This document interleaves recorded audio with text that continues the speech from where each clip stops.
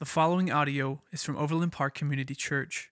More information about OPCC is available online at www.overlandpark.cc. We are going to be in 1 Samuel chapter 2 today, okay? And we're going to, some of you that were here last week may be like, whoa, dude, you missed verses 19 through 28. I thought we were going verse by verse through Samuel, right? So I'm like, oh man, it's all so good.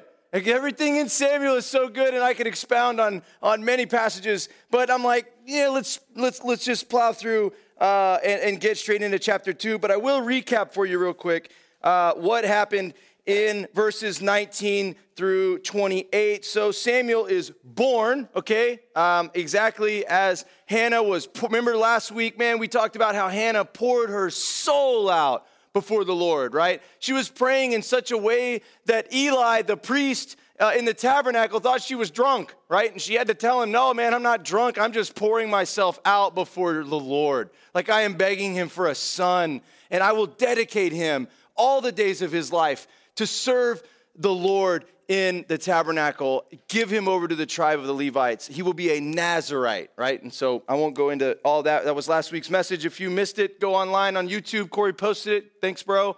And catch up on that. But anyways, so Samuel is born. And I could expound, in depth on the blessings of the conception process. But I thought I would spare you. Just kidding. But there is... really awesome nuggets here as we get into Hannah. Like we're still talking a lot about the devotion, the heart condition of Hannah and her beloved son Samuel, okay? And so as we get going here in verse 1, just know that they have it says in verse 28,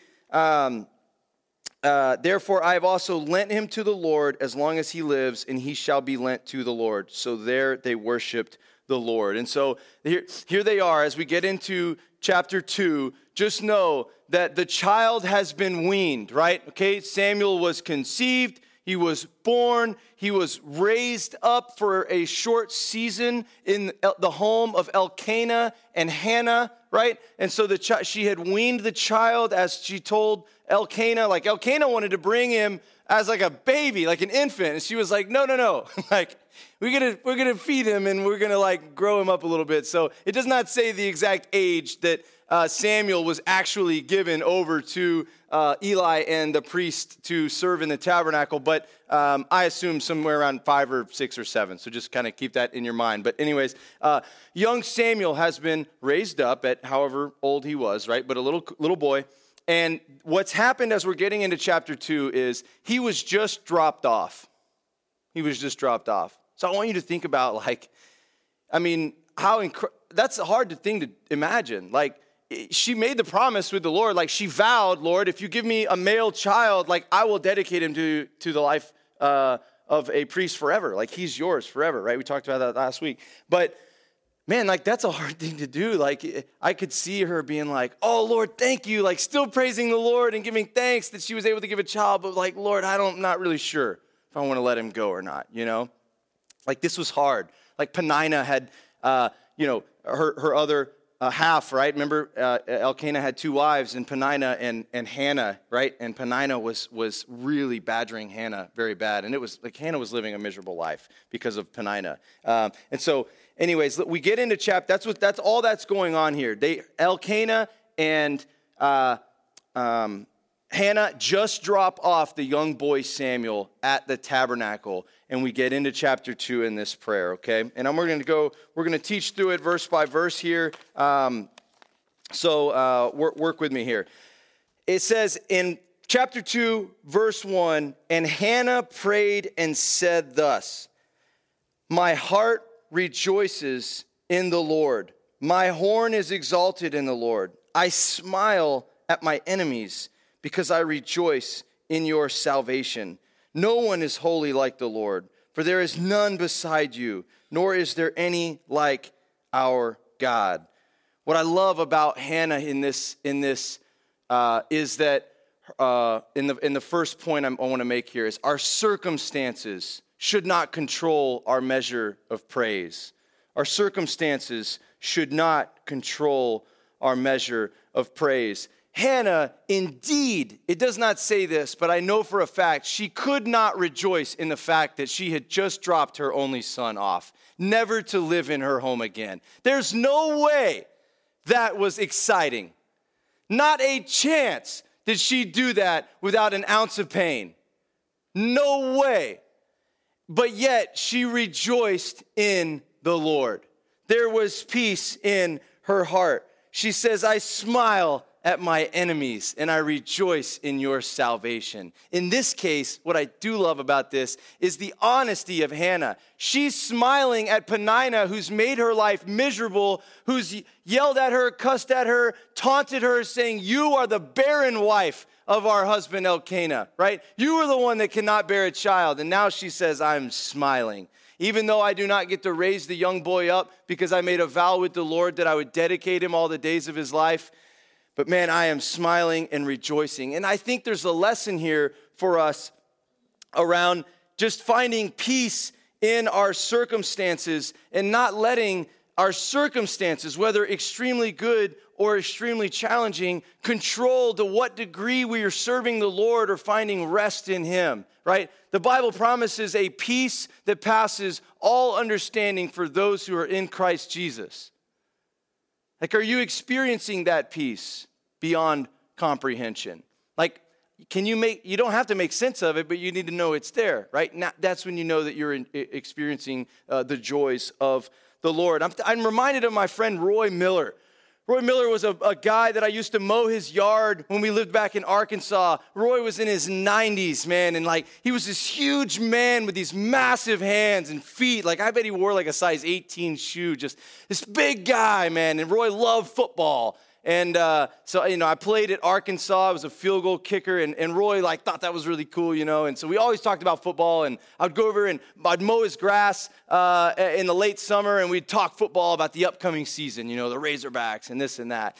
And I loved Roy Miller, but man, what was most amazing was to watch Roy in his 90s, man, his back hurt. He was in a wheelchair, and man, when I first met Roy, he could stand. And he would stand in the back, and he didn't want to be a distraction because he was so tall. Like, if he was sitting up in the front, man, everyone would be like, whoa, bro, I can't see, So he was always in the back. He didn't want to be a distraction. But, man, his huge hands would go up in the air, and he would just worship. And I love that about Roy Miller. Later in Roy's life, he was in a wheelchair. He couldn't stand, but, man, up went the hands in the chair, right? His wife, Betty, would sit next to him in the back, and the wheelchair was right there, and she would hold his hand. What's funny is even though when Roy was sitting in the wheelchair, little Betty, man, was like the same height, It was funny. Roy's sitting in the chair, and Betty was standing, and they're like the same height. But it's just awesome. Like, Roy did not let his circumstances, cancer, back surgeries, crippledness, he did not let that control what he was offering to the Lord by way of praise. Like, he didn't care.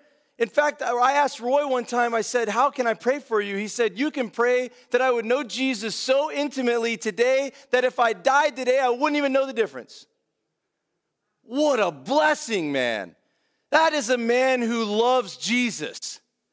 And I remember at his funeral, our worship pastor at our church in Arkansas said, I've been leading church. This is what my buddy said. He said, I've been leading worship at this church for 20 years.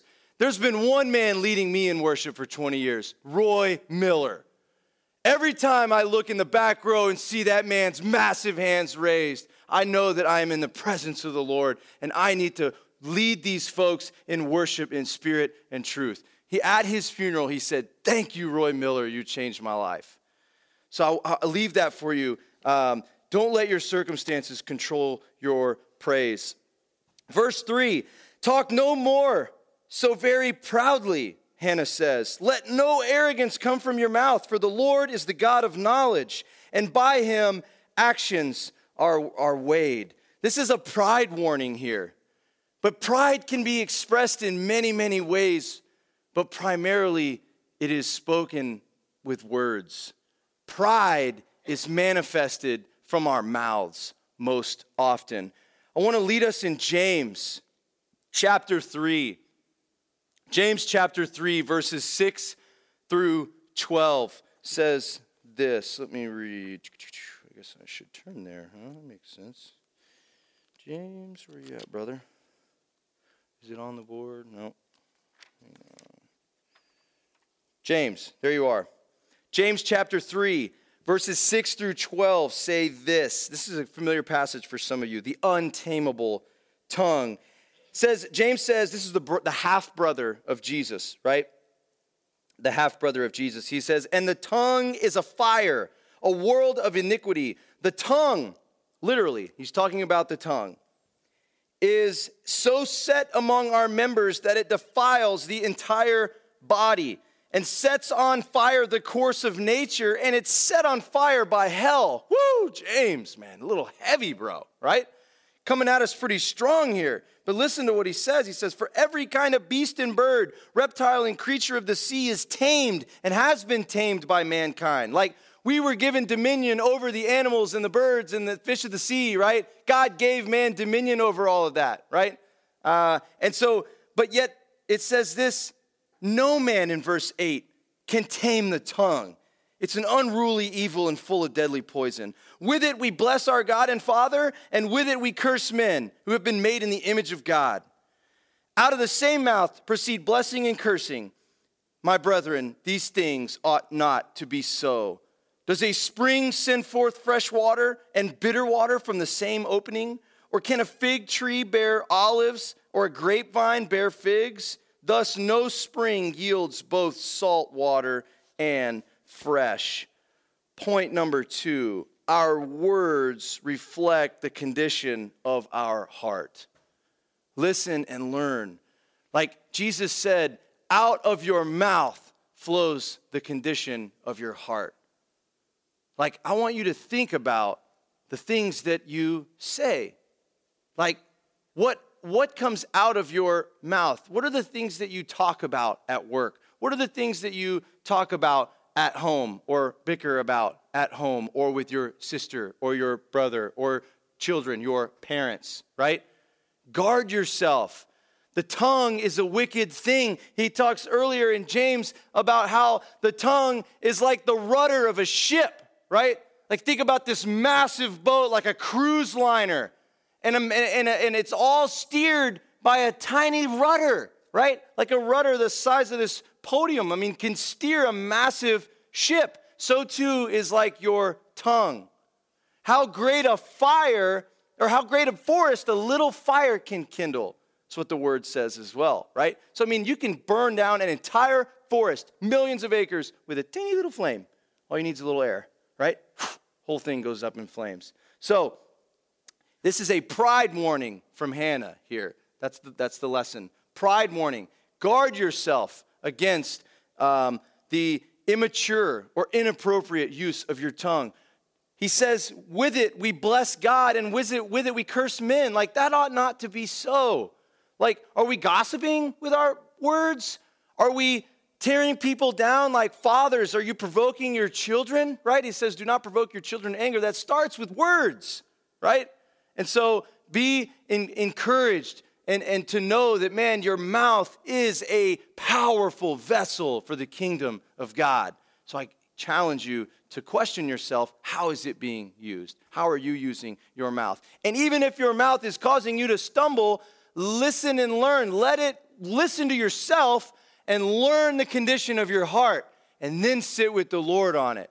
That's how you grow. That's how you walk with Jesus. When something comes out and you're like, ugh, it doesn't have to be a cuss word. It can be. It doesn't have to be this or that or anything. But when you are engaged in conversation and you're like, where's the Lord in that? I have no idea, right? You know your heart may be a little off balance, and no problem. You repent, let the Lord forgive you, sit with the Lord and say, man, what's going on here, right? Why am I engaged in this type of conversation? Or why are they engaged in that conversation? Or why did what they said to me, why did that make me stumble? Like I had someone give me some feedback in a work setting this week, and man, it got under my skin. Like I was mad.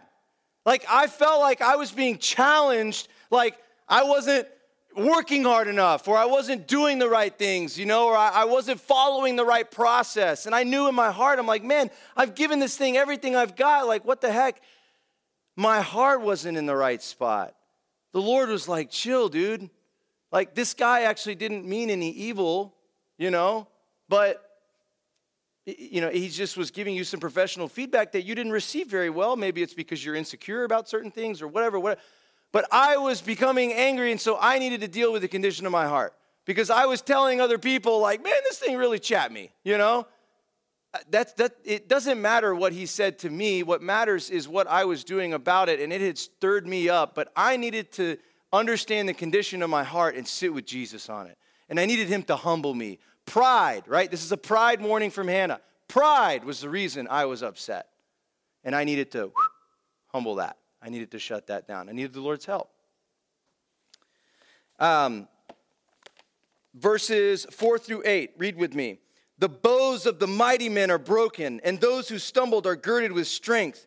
Those who were full have hired themselves out for bread, and the hungry have ceased to hunger. Even the barren has borne 7, and she who has many children has become feeble. The Lord kills and makes alive. He brings down to the grave and he brings up. The Lord makes poor and makes rich. He brings low and lifts up. He raises the poor from the dust and lifts the beggar from the ash heap to set them among princes and make them inherit the throne of glory. For the pillars of the earth are the Lord's, and he has set the world upon them. Let's jump in real quick to Luke 14, 8 through 14. This is a little cross-reference here. Jesus gives us a lesson about taking the lowly place here, and I want to read it. It's important for us. Luke 14, 8 through 14 says this. This is Jesus speaking here in Luke. When you're invited by anyone to a wedding feast, do not sit down in the best place. Don't take the best seat, right? Lest one more honorable than you be invited by him. And he who invited you and him come and say to you, give place to this man. And then you begin with shame to get up and go take another seat, right? He says, but when you are invited, go and sit down in the lowest place, so that when he who invites you comes, he may say to you, friend, go up higher, man. Go sit over here. I got a good seat for you, man. Then you will have glory in the presence of those who sit at the table with you. For whoever exalts himself will be humbled, and he who humbles himself will be exalted. Then he also said to him who invited him, when you give a dinner or a supper, don't ask your friends, your brothers, your relatives, or your rich neighbors, lest they also invite you back and you be repaid. But when you give a feast, invite the poor, the maimed, the lame, and the blind, and you will be blessed, because they cannot repay you, for you shall be repaid at the resurrection of the just. I could preach a whole sermon about how when we let the Lord use us, or when we do what he's asked of us, there are blessings in heaven for us. Jesus said, lay up for yourselves treasures in heaven, right? Where moths cannot destroy, right? Where thieves cannot break in and steal, where rust cannot break it down, right? And so when we do things of the Lord, when we follow his commandments and we do all those things that the Lord has asked us to do, we walk in obedience, our treasure is in heaven. What he's saying is don't do things on earth now that reap earthly benefit. Do things that reap heavenly benefit. Lay up for yourself treasures in heaven. It will be there. That's the good news. If you believe that you're going to heaven when you die because you've accepted Jesus Christ as your Savior, the things that you do in the Lord will bear fruit in the kingdom. The things you do for yourself will bear fruit on earth, which will end. And you can't take any of it with you when you go, right? There's no U-Haul behind the hearse, like my grandma used to say. It was always funny. But take the lowly position, right? Point number 3 here, I want to call out. We must learn to see the Lord in all of life's circumstances, though. We were at sometimes. Molly and I had a little date night, and we were trying to go out and have a little fun, and we went and ate some sushi. We went to Sushi House in Leawood, and man, I love sushi. Like, I have a problem. Like, I am I become like an extremely obsessive eater when I get sushi in front of me. Like, I'm like, I don't want like the Philly roll, man. I want like the double dragon, triple rainbow, set it on fire, umbrella on top, like looks like a something or other roll. And it's like $20, you know, and I'm like, what am I doing, man? Yeah, I should have got the Philly roll, man. That thing was $5, you know. But I was trying to date my wife, you know, and so anyways, it was good. We had sushi. It was awesome. And then we go to First Friday. And I was like, we had First Fridays when we lived in Arkansas. You know, it was like Northwest Arkansas, right? It was like pretty casual, pretty tame, family-friendly environment. We go to this First Friday thing, and we love Kansas City. I hope you guys know we love Kansas City. But wow, what a display of just... They were playing like trap music. Like, I don't know if y'all even know what trap music is. It is like very inappropriate ghetto-based music, okay? And like, I grew up in a rough spot of town, so I know what trap music is, all right? Don't go home and listen to it if you're curious. But man, it was like, my kid, like if I had my kids there, I know for sure Gabriel would be like, Daddy, what are they doing? Or what is he wearing, right? What was that smell? Right? And so I was like, man, it was a bit of a culture shock, right?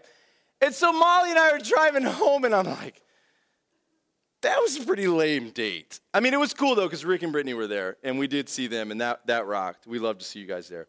But we were like, that was kind of lame. Like, but we were asking ourselves the question, what was the Lord doing? Like, he had us there, like, and we felt like we connected with Rick and Brittany there. It was like the Lord being like, yeah, dude, like you're here with purpose.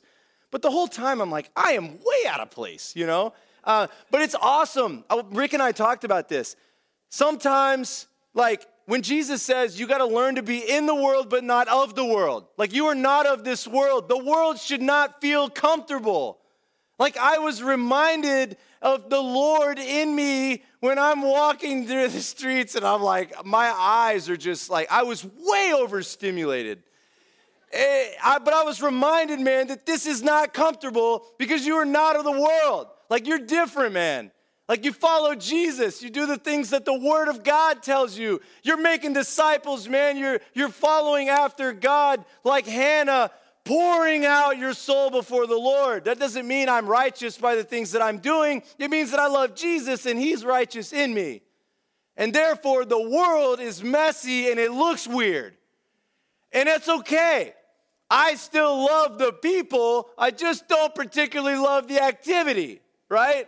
And that's okay. And that was a reminder of the Lord in me. But we got to learn to see the Lord in all of life's circumstances. And so I'm still trying to figure out why the heck we were there. But if you're in a circumstance where it feels uncomfortable or where you're unsure of why God has you there, if you feel like Shay at First Friday in the Crossroads district or whatever, ask yourself, what does the Lord have me here for? Just ask Him. And that's really the condition of Hannah's heart here, right? Like, I love that Hannah is saying, man, like the Lord, like I was in a low spot and the Lord raised me up. My enemy was after me, but He has set me on high. Like I had a barren womb, and man, I've got a son who's devoted to God forever and will serve in the tabernacle all of the days of his life. Like she is just claiming victory. And what I love about it is a lot of times, man, we pray prayers that are so weak. I know I hit on this last week, but man, like Jesus is like, dude, you need to tell these people, man. Like Jesus said, prayer and fasting is where the power comes when you're trying to get movement with the Lord. And like, I'm about to start a movement where we start praying after meals instead of before them, you know? I'm being a little flippant here, but it's like, dude, the food is blessed. Stop blessing the food. Like, if you want to give thanks, eat the food and then be like, man, God, that was some awesome food. Thank you, Lord, you know? Like, Sherry Lynch made some fire potatoes at that 4th of July party at the Ledege's. I didn't pray before I ate those potatoes. They were fine. There was nothing wrong with those potatoes. I didn't get a sick tummy or anything like that. But afterwards, I was praying, Lord, man, those were fire potatoes. I've never had potatoes taste like that. Sherry, that was awesome. But I say that to be serious. Like, man, if you're praying, like, may we be like Hannah, where she's praying to the Lord, and she's kind of like, Lord, like, that sucked. I did not like when Penina was harassing me. I did not like she was stealing my husband. I did not like this and this and this. Lord, that was difficult. But man, you are good, Lord. And man, you're going to pull me through this. And you have, and so she was honest. It was a conversation with the Lord, and it flowed from her heart. So may we not pray prayers that don't come from our heart. If it's not coming from your heart, then take a pass and wait to pray whenever you do have something actual to say to the Lord, okay? May we avoid rituals. So verse 9 through 10, I'll speed us up here.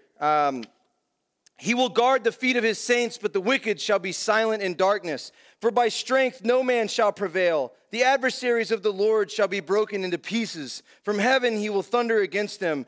The Lord will judge the ends of the earth. I love here, she's just proclaiming the sovereignty of God. She's proclaiming that God is in control. Like, that's an important lesson for us to just understand continually, all the days of our life, how in control of our lives God really is. Like Corey was saying, sometimes we're singing about a king, and sometimes we're on the throne ourselves, right? May that not be the case. But this is, one thing that is really cool is Hannah, I didn't know this till I started studying for this sermon. Hannah is quoted by lots of people in Scripture. Mary, the mother of Jesus, quoted her often. In fact, she duplicated lots of portions of this specific prayer. Zacharias, the father of John the Baptist, when he was prophesying about Jesus who was getting ready to be born, right? I guess John the Baptist was technically the uncle of Jesus, right? I just kind of came to that conclusion.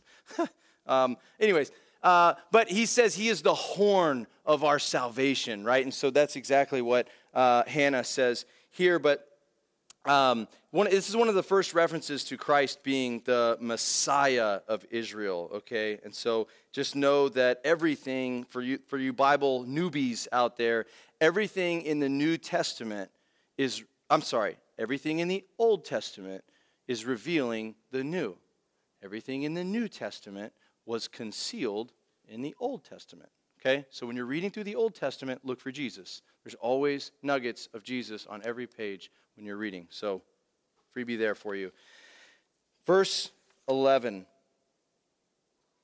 Then Elkanah went to his house at Ramah, and the child ministered to the Lord before Eli the priest. What I love here, I feel like the Lord gave me this. Like, this wasn't in any commentary. I love that it said, then Elkanah. Like, so Hannah's prayer is over. The last verse here says, then Elkanah went to his house at Ramah, but the child ministered to the Lord before Eli the priest. I love that Elkanah, we see like he really got behind what the Lord was doing in his wife. And certainly he was a contributor, right? Couldn't have Samuel without him. But what I love is that he's mentioned and Hannah isn't. Like, he was leading the situation. I'm going to give you husbands, you guys out there, a freebie here. God might be wanting to do something incredible with your wife, but he's waiting on you to lead. He's waiting on you to lead. And I felt like what God did with Hannah in just birthing and raising and casting vision over Samuel was an incredible thing. But it was Elkanah, as we remember in chapter 1, that was dedicated to serving the Lord. He brought his family every chance he could to offer sacrifice. He was relentless in his pursuit of the Lord. Yes, he had sin in his life, but don't we all? But he pursued the Lord with all of his heart, and he was leading Hannah. God might be wanting to do something with you and your wife, but he's kind of waiting on you to lead. So check yourself on that one. Young Samuel ministered to the Lord. This is the last thing, and then I will leave you with the big idea here. We can all minister to the Lord exactly where we are, regardless of age, social class, gender, or race. But the question is, are you ministering? Like young Samuel, it said immediately, like he was dropped off by his parents. They went back, day's journey back to Ramah. He remained in Shiloh at the house of the Lord, and he ministered at a very young age. Regardless of where you were at, this is kind of a discipleship reference here, okay? I don't care how old you are in age or how old you are spiritually. You can minister exactly where you are. The question is, are you ministering? What is your ministry? I want to leave you with a few questions. Like, what is your ministry? Like, I'm still defining mine and kind of figuring out what exactly does the Lord have me doing right now. But I'm clearly on stage preaching the word at OPCC. So, I mean, like, God's kind of made that easy for me, at least for now. But, you know, I'm still asking in that questions, Lord. Like, what are areas of ministry that you have called me to, Lord? And I want to be faithful in that. Like Baseball Chapel, right? For those of you that don't know, I serve as the team chaplain for the Kansas City T-Bones. And like, what? At first, it's like, they called me, and I'm like, that's random. Like, that's a weird minute. You know, I don't know if I have time. Is it paid? You know, it's my first question. It was not my first question, but it was my first thought. But, you know, and they're like, no, it's not paid. It's volunteer, this and that. But, you know, man, like, I was like, well, I don't know. Then God put Sean O'Malley in my life right whenever I was evaluating. Sean is Sam O'Malley's husband. Man, I love that family. And I miss Sean. Dang it, I miss Sean, man. I'm ready for him to be back from baseball because, like, I love that dude. But he'll be back with us in the fall. But, man, he's like, God put Sean in my life. And this guy's, like, hungry for the Lord. And he loves deer hunting. And, like, man, he's got a little baby like we did. And I was like, whoa, like, I think the Lord used Sean. Like, he needs to know that. The Lord used Sean to confirm in me that I was called to Baseball Chapel ministry. Like, I didn't even really play baseball. Like, I played soccer and football. I didn't even really play, you know. But the Lord had me there. But I, like, since kind of being obedient in that area and doing it, like, I don't really have the time, you know. I'm trying to get a business off the ground, trying to plant a church, all this. Like, I don't have time to be, like, hanging out at the ballpark for hours and ministering to umpires and coaches and stuff. But, like, I'm committing it to it, and it is fruitful. Like, it's super fruitful. Like, I have been so overwhelmingly impressed by the movement of the Lord, like in these guys and in these coaches and these umpires. And like, it has just been a tremendous blessing. And so what is your ministry? Like, what is God calling you to do? He's not calling all of us to pastor a church or to be, you know, on staff or anything like that, but he does have a ministry for you. Like, what is it? Ask him that. What is it? Or who has God asked of you? Who is God calling you to minister to? That might be your ministry. Maybe a specific person, right? So just ask him. Are you experiencing both the joys and the sorrows of following the Lord? Man, like, this one's difficult to teach or to preach on. Like, but the honest truth is, man, that like, I am not up here telling you guys that following Jesus is like that you're going to have eternal happiness. I'm promising eternal salvation because that's what the Lord promises us. But hear me clearly, like Q-tip moment. He doesn't promise eternal happiness. Happiness is a temporary feeling. Like, that's an emotion that comes and goes. So, like, if church isn't making you happy, or like if your Bible time isn't making you happy, or if like the ministry that God's called you to is a little frustrating, that's okay. Smile. It's going to be all right. There are joys, lots of them, following Jesus. But there's some sorrows too, man. Like, it can be difficult. It can be annoying sometimes. Like, it's hard, you know, at times to repeatedly minister to a group. I'm not talking about you guys, but I've had this experience where I'm just like repeatedly minister to a group or a person, and there's no movement.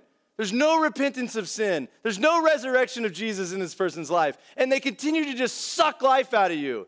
They see Jesus in you, but they don't actually want to commit to Jesus themselves. They want to follow Jesus because you're following him. That's exhausting. Don't be that person. But the Lord may have called you to that, right? Like, it just, I don't want to over-index on this one, man, but you guys need to know, and you need to be comforted that, man, God might be calling you to something, and it may not be like just the most dreamy thing you've ever dreamt up. but it is the Lord. And just walk in it with confidence, and He will set you free through it. Thank you for listening to audio from Overland Park Community Church in Overland Park, Kansas.